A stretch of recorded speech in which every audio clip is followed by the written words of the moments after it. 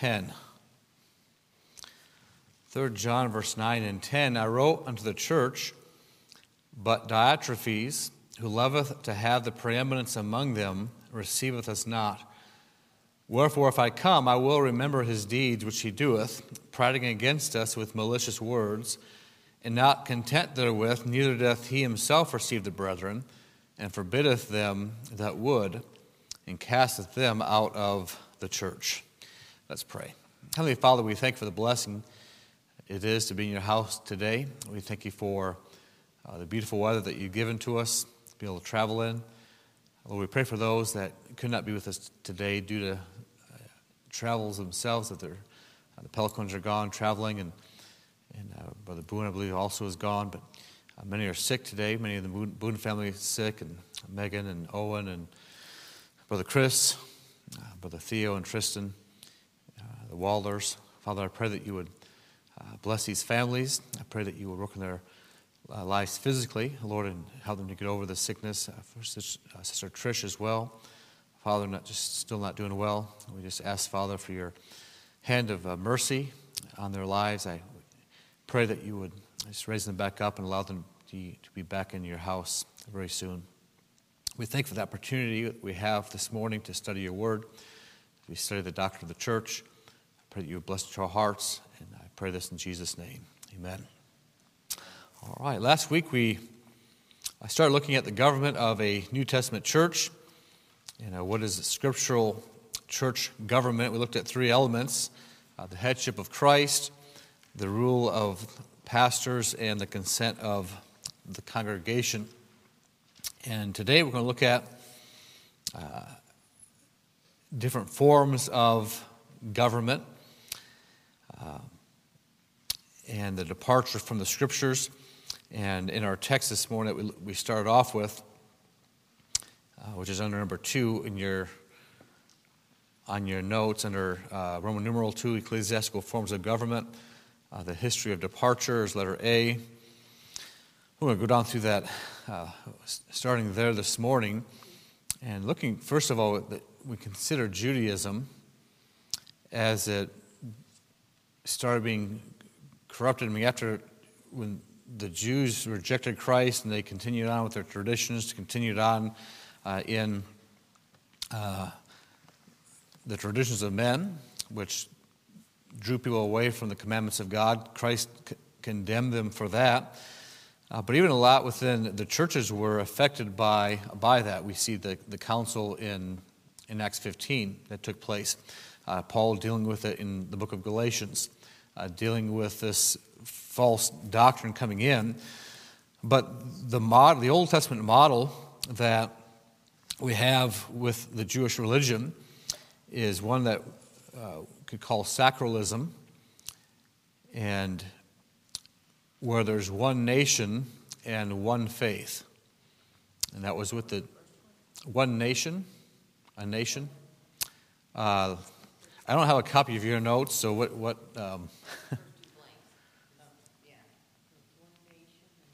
one nation and one faith. Yes. Yes, if I skip over, because I don't have a copy of your notes, I forgot to bring a copy up here with me, so I just have my notes, and I think I have everything labeled here that's on your notes, but just in case I don't, if I skip over something, don't hesitate to ask. So one nation and one faith. And we see this, we have state religions. We had the Roman Catholic Church and the development of that into a state religion, where in Germany, what was the state religion in Germany? Okay, Luther, and then Lutheranism became the state religion. In England, became the Church of England after Henry VIII didn't want to be a Catholic anymore because he wanted to remarry, so he started his own church. That became the state religion there. But we see developments of that in the Bible. Number 2, on your notes, Nicolaitanism. We see a description of that in 3 John. If you look over to Revelation 2, we see Christ condemning this. Revelation 2, And verse number 6, but this thou hast, that thou hatest the deeds of the Nicolaitans, which I also hate. So the Nicolaitans, the word, anyone know what the word Nicholas, what does that word mean, the name Nicholas? Anyone? It means to rule or to have victory. You think about the word laity. What is laity? I don't like the word laity, but what is the word laity? Lay people in general, but it became to be termed towards the laity, just the common people in a church. And Nicolaitanism is the term means to rule over the people. So you had men such as in 3 John, such as Diotrephes, who loved to have the preeminence. They wanted to have rule over people. They wanted to have that authority over people. And so there was a rise with this false doctrine, this false practices, a rise of a dominant clergy class. Those that separate themselves off, we're part of the clergy, you're part of just the common people, we're part of the priesthood, you're just part of those that had nothing to do with the priesthood, you just have to kind of stand back and watch us serve God. That was kind of the mindset that started coming up, started growing, and you had the separation between the clergy and the laity. And I can't stand those terms. I'm not part of the clergy, and you're not laity. I mean, sometimes I might use a term like that just because that's kind of in our minds. I try not to. I try to catch myself. If I ever use those terms, forgive me. Usually I won't use the word clergy, but I might use the word laity, but not on purpose, usually. But those terms are separating people. Here you have those that are with it. These are God's special people. These are the ones that God's going to talk to. These are the ones that God's going to work through. If you want to get to God, then you really need to have these people on your side. You need to pray to them. You need to go through them. They can intercede for you instead of what does the Bible teach? What is every Christian? Okay, we're all kings and priests. Okay, we have the priesthood of the believer. You don't have to go through a man to go to God. You go directly to God. You can pray directly to God. You don't need to go through a man to do that. Can you ask men and women to pray for you? Certainly. But it's not, we don't do that because we don't think that we can pray. We don't do that because we don't think we have access to God. If you do, you're wrong. You do have. If you're God's child, you have access freely to God as a believer. So we don't need to go through the clergy, through a certain group. So you had this Nicolaitanism growing, which was condemned by Christ, this rise of those that would rule over the people. And as that class started growing, and there was a separation between the clergy and the laity, we see that really kind of developing in the 2nd century. And then in the 3rd century, you had, even among the clergy, separation starting to take place. Because you had pastors in small churches, small places, small hamlets, where it would be pretty impossible for that church to grow very big. If you're in a town of 200, you're not going to have a church of 2,000. Yes? It's almost like they're acting out exactly what Satan said to Eve. You will be like God. Yeah. And they are taking the place of God in the confessional, forgiving the sins and that. Right. Yeah. So you had, I don't know if you remember how many of you remember Brother Al Wells?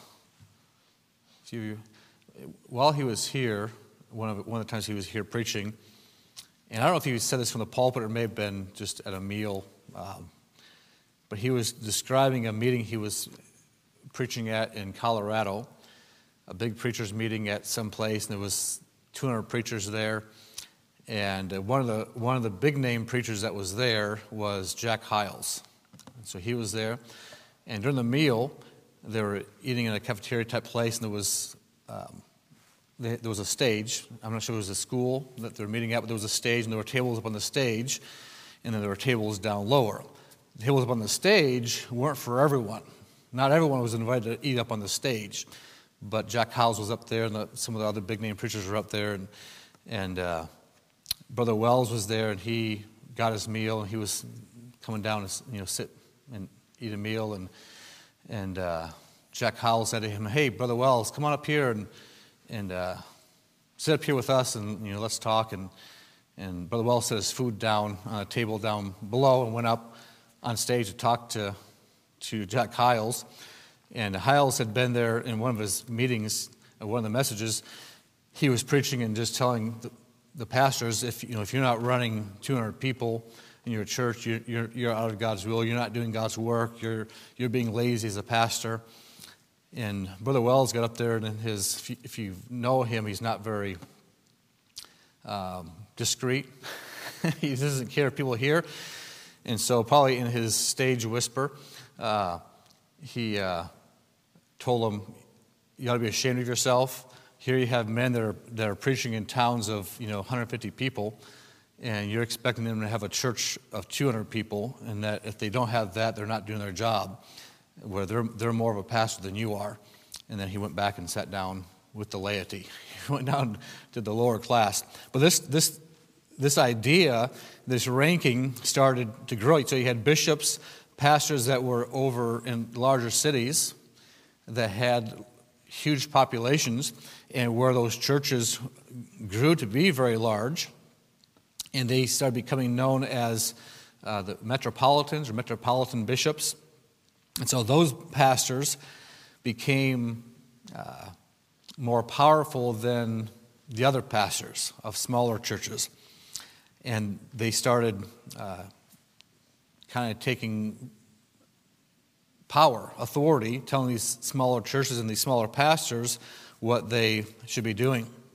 And this rivalry developed between Rome and Constantinople. And we won't get into all the history of that. You can look at that history. We're going to just hit some of this history on your sheet there. I mean, actually, I don't even think I have these on your sheet. So you have this growing over the centuries, and this development of a hierarchy among churches, hierarchy among what developed into the Roman Catholic Church. But starting off, really the first real pope in that system was Leo I from 440 to 460 AD. Gregory I from 590 to 604 was kind of first pope in our modern sense of what a pope is. He kind of fits that. Hildebrand in 1073 had some more power. Innocent III, very powerful pope, 1160 to 1216, one that instigated a lot of persecution under him. So you had this development going on. Then you had those that came out of that, protested against that. You have Luther, you have Calvin, you have others leaving the Roman Catholic Church, leaving that hierarchy and starting the Protestant churches. But still a lot of these same thoughts holding on. And so you have a lot of different forms of government, and you have a chart in your notes of different forms of government. You have autocratic, the rule of one. So the Roman Catholic Church would be just kind of a picture of that, where you have the Pope as the head of that, and then a lot of hierarchy underneath them before you get down to the common person. We have quite a large structure there. You have the oligarchical structure, the rule of a few. Eastern Orthodox churches with their aristocratic form, Episcopalian or Anglican Church of England, Episcopal Church, you have the rule of bishops. the Lutheran Church, the Presbyterian Church. We have a Presbyterian, a lot of the pastors that come together and they form different forms of government. And a lot of these have really changed over the years as all these different groups have split multiple times. And there's whole denominations, multiple denominations of these, where you have, the Lutheran Church, Missouri Synod, you have the Lutheran Church, there's another big one, I can't remember the name of it now. You have these different denominations within these where they've split off and they've changed their government in one way or another. But in all these, Methodist Church, you have, the United Methodist Church being the largest group. But again, a lot of smaller groups. And with all of these, you have examples of abuse, of authority. And just one example, just here at the Methodist Church down the road here, Bethel, they're a United Methodist Church for years, and if you noticed recently, they changed their sign. Now it just says Wildwood, Bethel Church, Wildwood, or something like that. It's an independent Methodist church. And they became independent. They sued to get out of the United Methodist Church because United Methodist Church said, we're going to bring in a lesbian, and she's going to be your new pastor. And we're going to be promoting these things, and they said, no, you're not going to do that. This is our church, and you're not going to do that. And but that's what they do. You don't get to choose. As a pastor in the United Methodist Church, you don't choose where you want to pastor at. They tell you where you're going to pastor at, and they'll move you here and there. When we were in Fossil, there was a Methodist church there. There was a man that was pastoring there. I can't remember his name. He was there for a few years, and then they moved him out, and they brought a woman in, and she was pastoring there. She may still be there, although she's pretty old. They didn't pick. They didn't choose. The congregation didn't choose. The denomination chose who was going to pastor in those places. That the third group on your chart is the congregational, the rule of many. So you have historic congregational churches, and then you have New Testament churches, Bible-believing churches, and how, again, we mentioned last week, you can have scriptural government within a church, different churches, different areas of the world that do things differently, but still within the scriptural bounds. And so the Bible is that authority by which we need to follow. And so we go on to looking at this next section, Roman numeral 3, the independency and interdependency of New Testament churches. Letter A, connectivity. Churches beget churches. On Numbers 1 through 4, do I have blanks on that section? On your notes? Yes. Okay. You also have blanks on the other side of stage 1, 2, and 3. I don't know that you gave what century. Okay. Stage 1, elevation of the clergy class, was the 2nd century. Stage 2 was the 3rd century.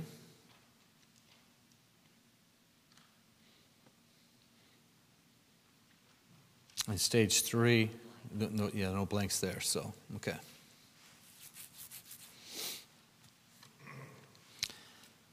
Churches beget churches. That's what we see in the Bible. Churches beget churches.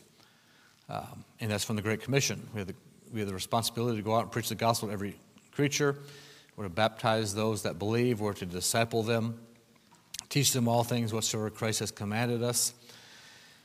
And so we have new churches starting from other churches. We have the Jerusalem church.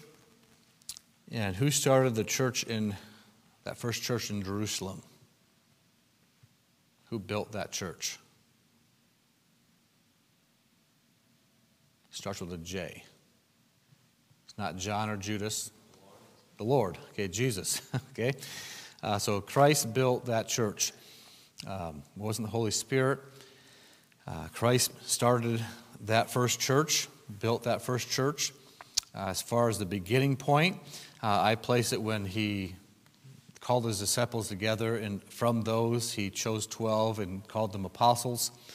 In 1 Corinthians 12, it says that he put first in the church apostles. So that's where I take it from. Some people say it started when Christ was called Peter and James and John and said, "Follow me, I'll make you fishers of men." Some people start it then. I started when he named them apostles and sent them out to preach. But it was during his ministry. He started that first church. And then from there, persecution arose. The churches were scattered. And they weren't. The word scattered that we see there in the book of Acts is the word for sowing, like sowing seed. And from there, they went out preaching the word, and other churches were started. Main one that we see started was the church at Antioch, and that was started out of the Jerusalem church. We see that in Acts 11, verses 19 through 21. And then from there, they sent out men. They sent out Paul and Barnabas, and we had the missionary journeys of Paul and Barnabas, and then Paul and Silas. We see a lot of other churches starting, one of those being the church at Ephesus in Acts 18, in Acts 19. So we had that church in Ephesus, and then from there, the gospel sounded out throughout the region, and many other churches started because of the church at Ephesus. Colossae was one of them. The church at Colossae was a church that Paul had never been to, but that started out of men that went out from Ephesus and went up to Colossae and preached the gospel, and that church started. We have churches in Galatia. We have churches throughout Asia Minor, and a lot of the towns, a lot of places that you'll see where Paul went, churches were started. Oftentimes, he was only there for a very short time, and yet churches, people were won, baptized, and started. We don't have a history of all those. We don't have names of all those, but we see churches in those different places. As you read the accounts, you just talk about a church in an area or disciples in an area. And if there were disciples in an area, guess what they were a part of? They were part of a church, because that's what they did.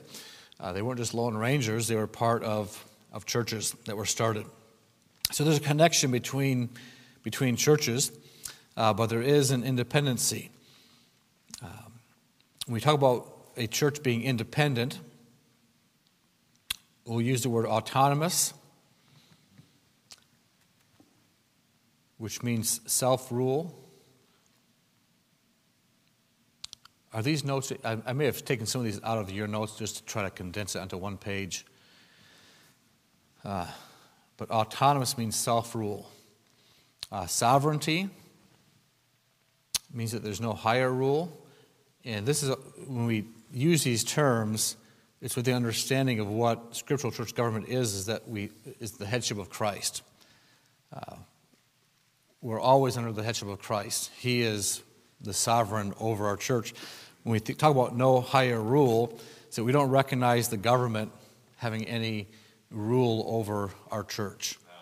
We don't recognize another church having rule over our church. We don't recognize other pastors having a rule over our church. There's no higher rule on earth, if you want to put it that way, no higher rule on earth than the local church, over the local church. And so we're sovereign and we're independent.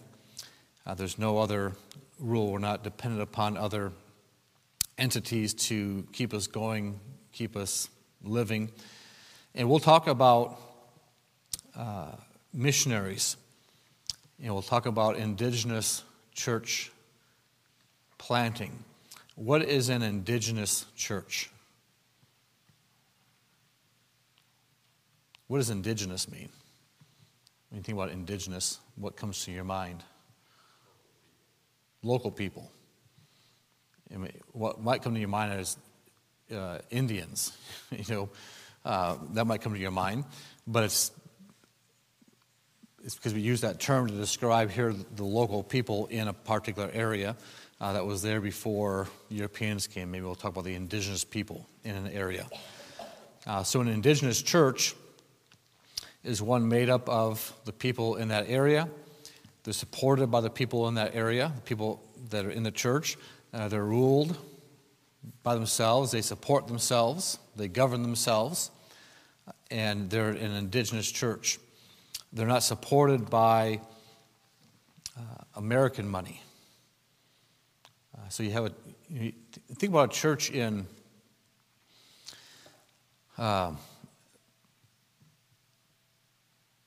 Jamaica. Pick Jamaica. Jamaica is quite a range of wealth in Jamaica. From those that live in tin shacks, you got some wood sticks and a piece of tin on the side of a road, and that's what they live in.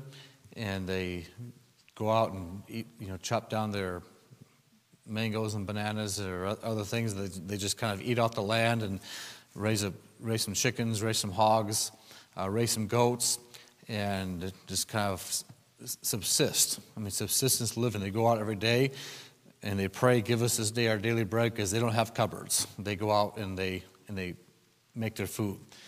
So you have a group like that in southern Mexico. In Chiapas, there's many like that. Every morning, you have the women going out gathering firewood and starting a fire in their house, in the kitchen, starting a wood fire on the ground in their house, and their roof is kind of open so the smoke goes out, and they'll make a fire. And while they're doing that, the men are out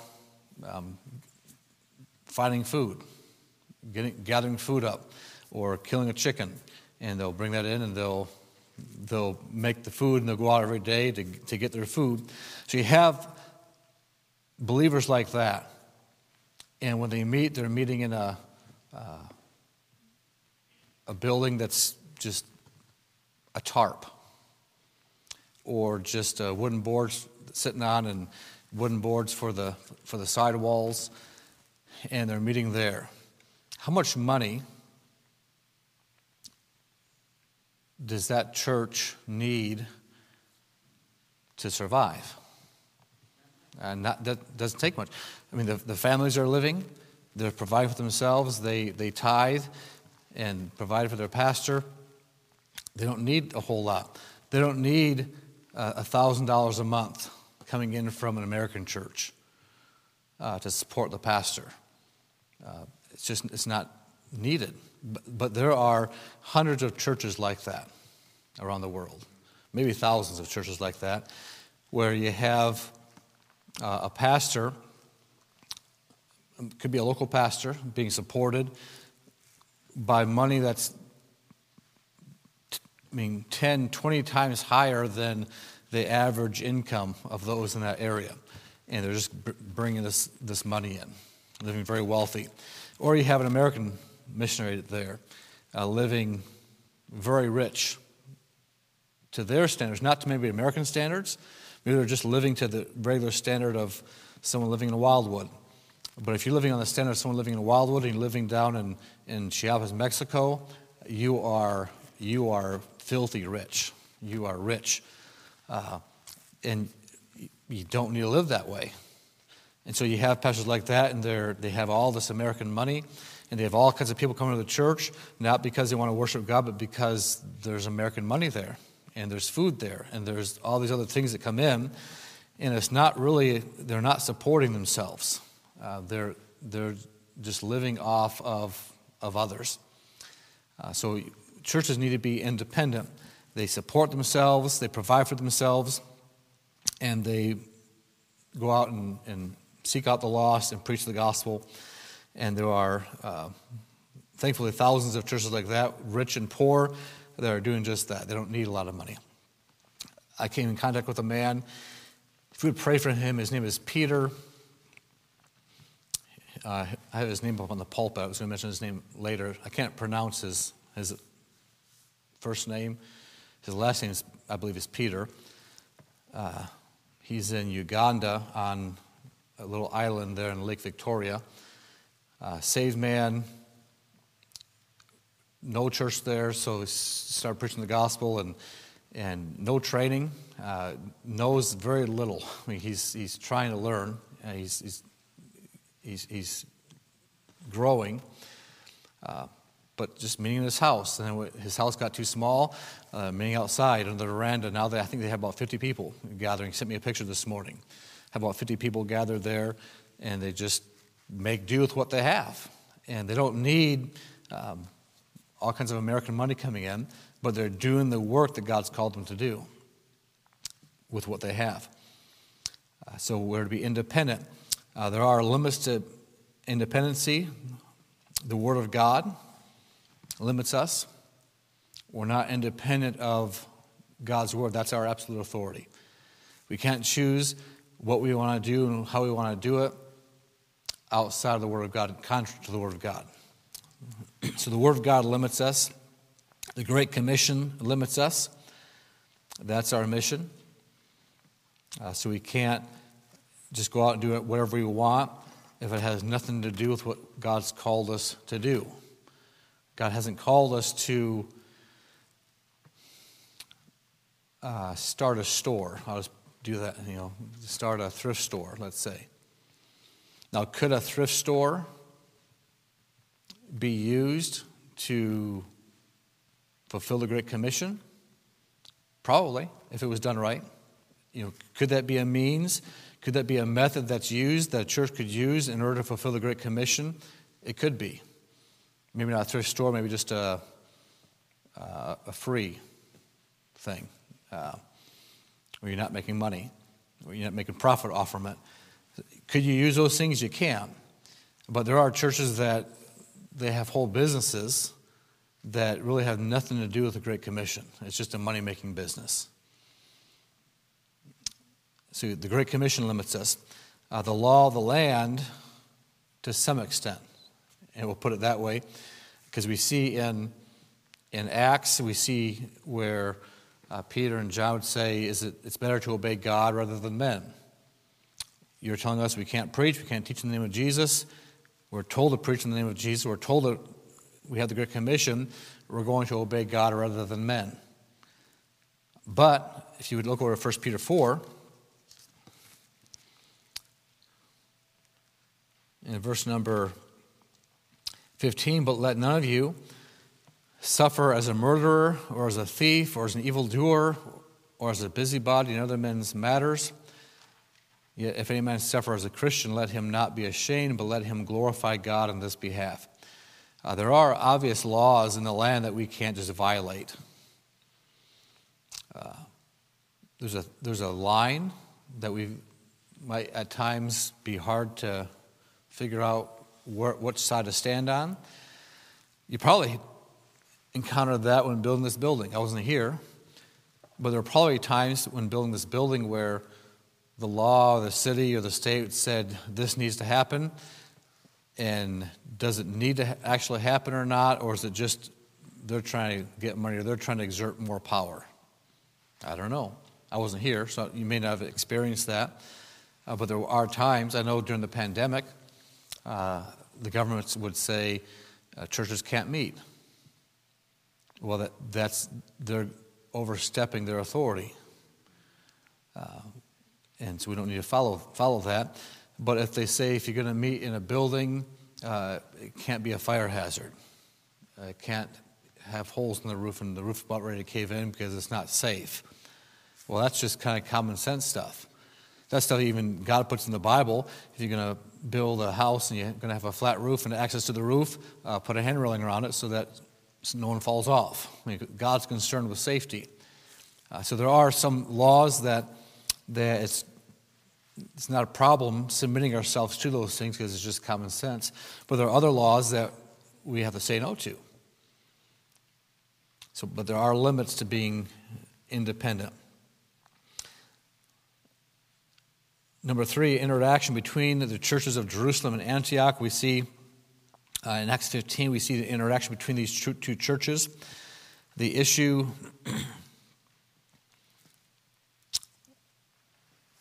was, I'm going to give you the first 2 points first, and then I'm going to discuss these because they are connected. Issue is not doctrinal. issue was practical, and yet practice affects doctrine. There was a doctrinal issue that was settled. There was a practical issue with the customs of Gentile believers in their, as Gentiles, things that they were used to doing that were offensive to Jews or to Jewish Christians. I'll put it that way, to the Jewish believers. Things that were offensive. Things that weren't necessarily wrong, but they needed to be dealt with. There were doctrinal issues as well, as it related to salvation by works. Those things were dealt with. But there's this issue going on between these two churches, and the church at Antioch sent men to Jerusalem to figure it out, to say, listen, what's going on here? These men are coming down, they're preaching these things, saying these things, saying we ought to practice certain things, and they worked those things out. And the church at Jerusalem, the only authority that they had was to write a letter. They couldn't force the Gentile churches to follow their customs. They couldn't force them to not do things that weren't offensive to Jewish believers. They had no authority to do those things. But they could write, and they could request, and a request was made to show deference to Jewish believers. But that's all the authority that they had. They could not force them to do anything. So, well, that's the first church, that's the mother church, that's the church that Jesus built. Didn't they have more authority? They had no extra authority. They were just a church. Just like the church at Antioch, just like the churches in Galatia, just like the church at Colossae, the church at Thessalonica, it had no more authority than those other churches. So they wrote and they requested that there was deference to be shown. In Revelation 2 and 3, we see Christ addressing the 7 churches of Asia, and he dealt with them individually.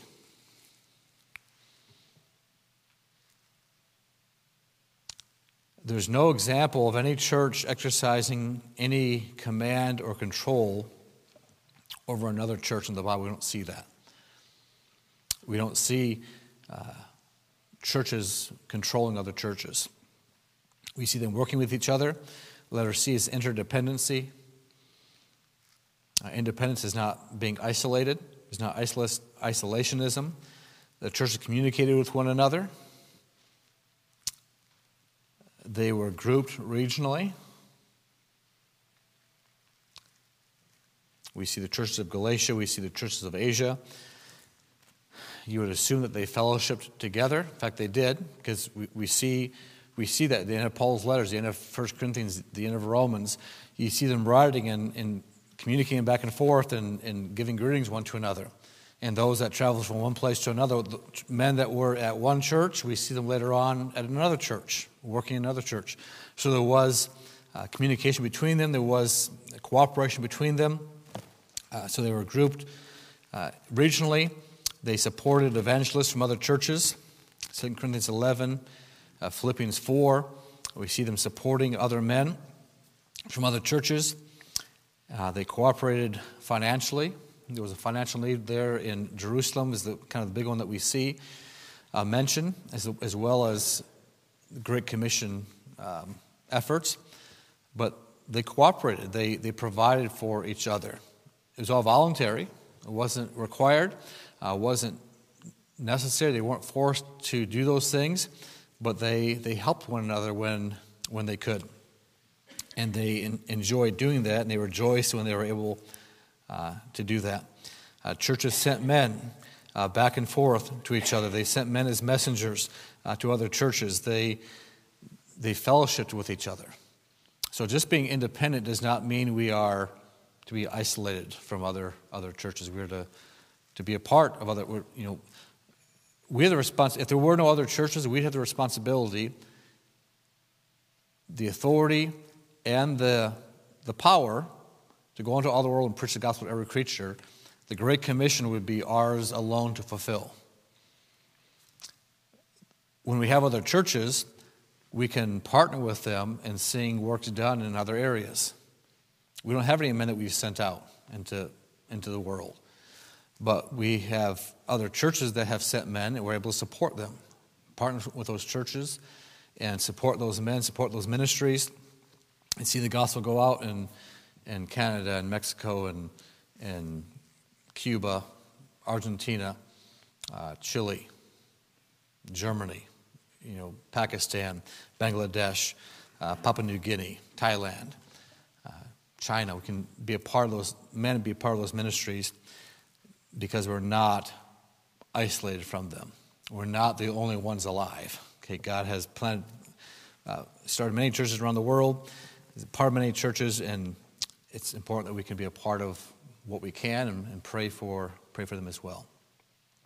Anything that needs to be filled in that I went too fast, you didn't catch it, or any questions or comments? One for you said it requested me to show something to Jewish To show deference. deference. A request was made to show deference to Jewish believers.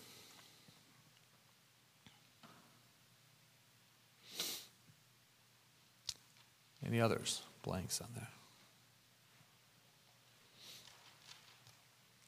All right. We are